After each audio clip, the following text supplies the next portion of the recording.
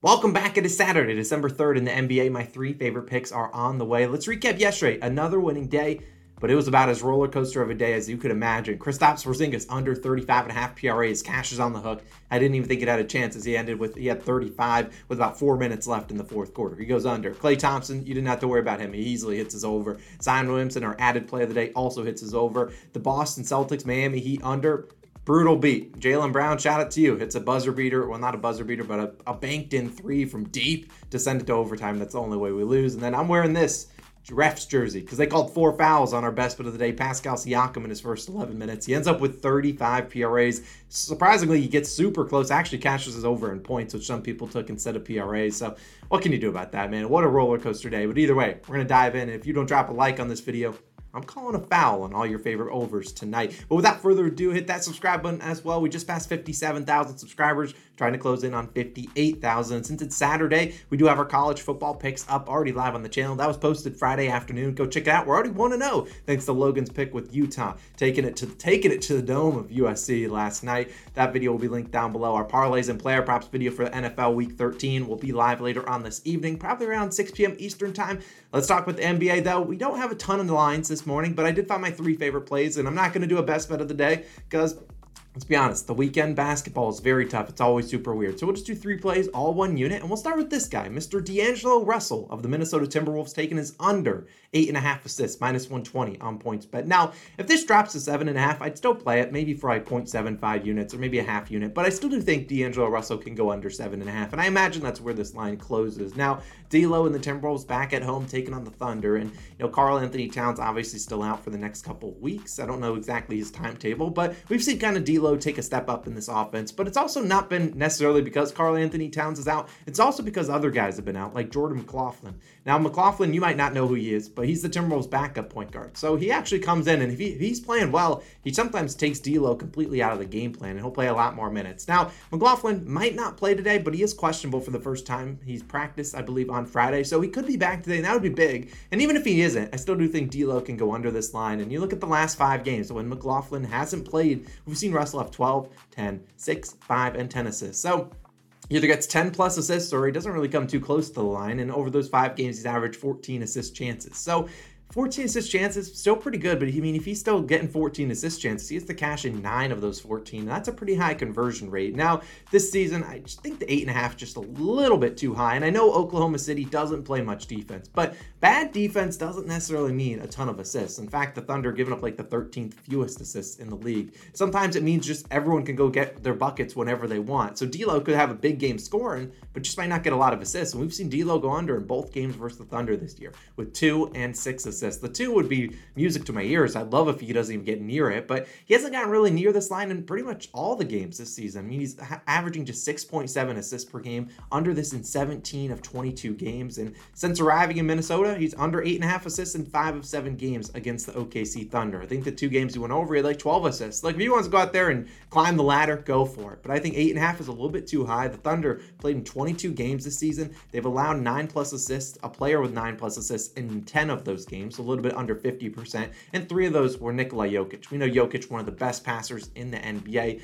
I just think this line's a little bit too high. Jokic is not D'Angelo Russell. D'Angelo Russell is not Nikola Jokic. So I just think it's the line a little bit too high. I think the line would be more fair if it was like 6.5, but way juiced on the over, like minus 150 or 60. Wouldn't surprise me if we saw him get 7 assists today. I just think asking him to get 9, especially if McLaughlin does play, a little bit too high. Give me him as my first pick of the day. Just 1 unit, not tracking it towards the best bet. Now, let's get into our favorite spread or game pick of this day.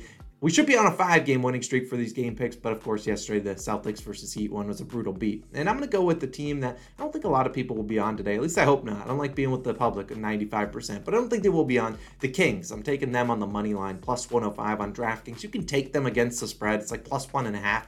I'd just rather take the money line. I think the Kings either win outright or they probably lose by at least 5 points. Now, in my opinion, let's talk about this first. Kings are on the road taking on the Clippers. And in my experience betting it, whether it's baseball, football, basketball, you never want to take a minus 120 home favorite. It's almost like they're begging you, hey, take the home team. They're only minus 120.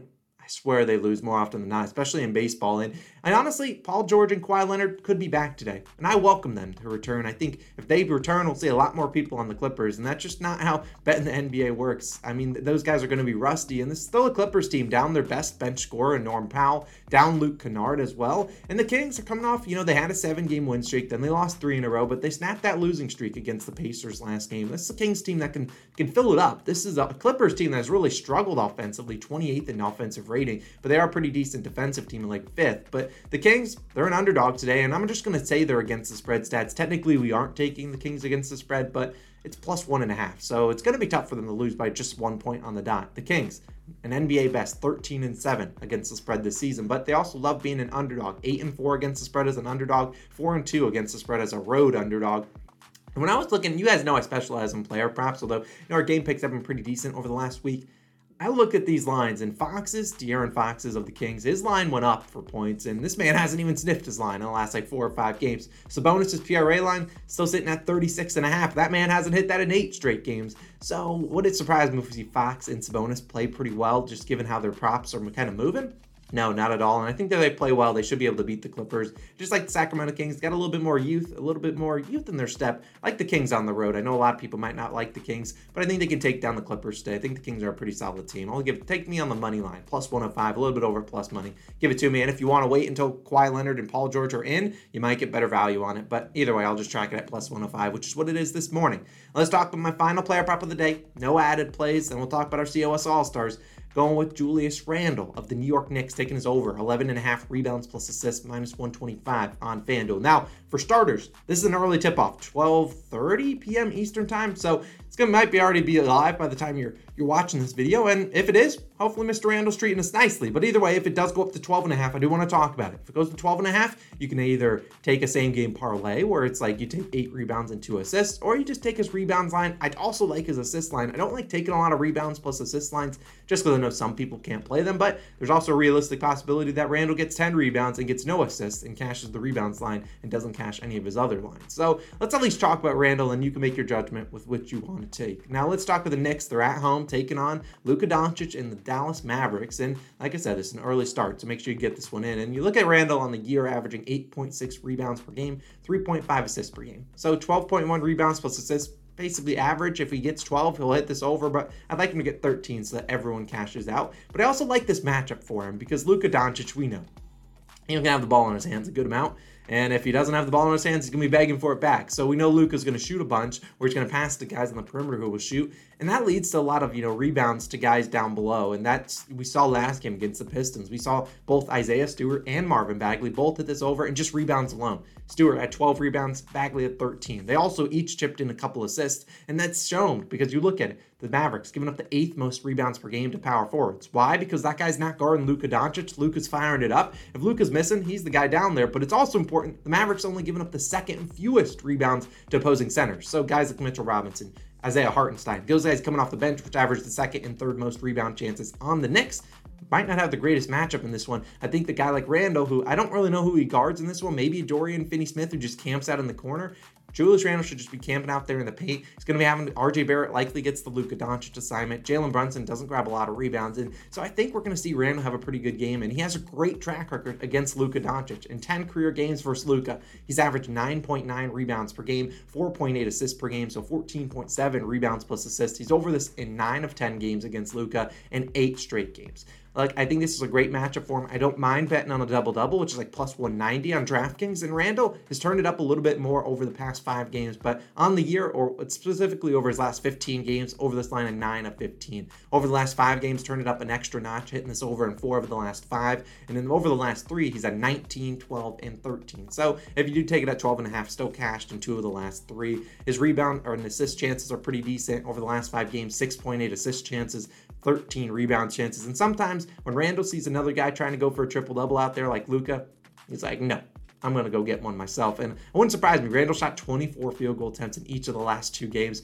Wouldn't be surprising if he's in a little bit more facilitating mode in this one. So I like his over, rebounds plus assists. I think he has a decent chance of hitting the PRA over as well because I don't think the Mavericks can guard him too well. They don't have really a good defensive matchup for him. But I think at the end of the day, I think he has a good chance of getting this over in rebounds and assists. And probably he has a chance of hitting the over in just rebounds alone. So give me Julius Randle over 11.5 rebounds plus assists. My final play of the day. No added plays in the pinned comment. We're just rolling with those 3. And as always, you know what time it is. It's time to shout out some COS All-Stars. If we helped you make some money, go become a COS All-Star. Hit that join button on the channel, and I'll shout you out in tomorrow's video. Plus, you get our plays early. Got a couple new ones. We got Ben, we got Demetrius, we got T Green, we got Marlo, Mark, we got Chase and Rax, we got Doug, one of my favorite names, Oh My Crotch, we got Open Aim, and we got Nolan showing up. We appreciate you guys. COS All-Stars, you guys are the real MVPs. The NFL Parlays and Player Props video will be live later on tonight, so definitely check that out. Make sure to turn on those post notifications down below. College football picks going live right here. If you want to buy some Call on a Shot merch, right here. And hopefully I don't have to wear this ever again, but we'll see. See you guys in the next one. Peace out.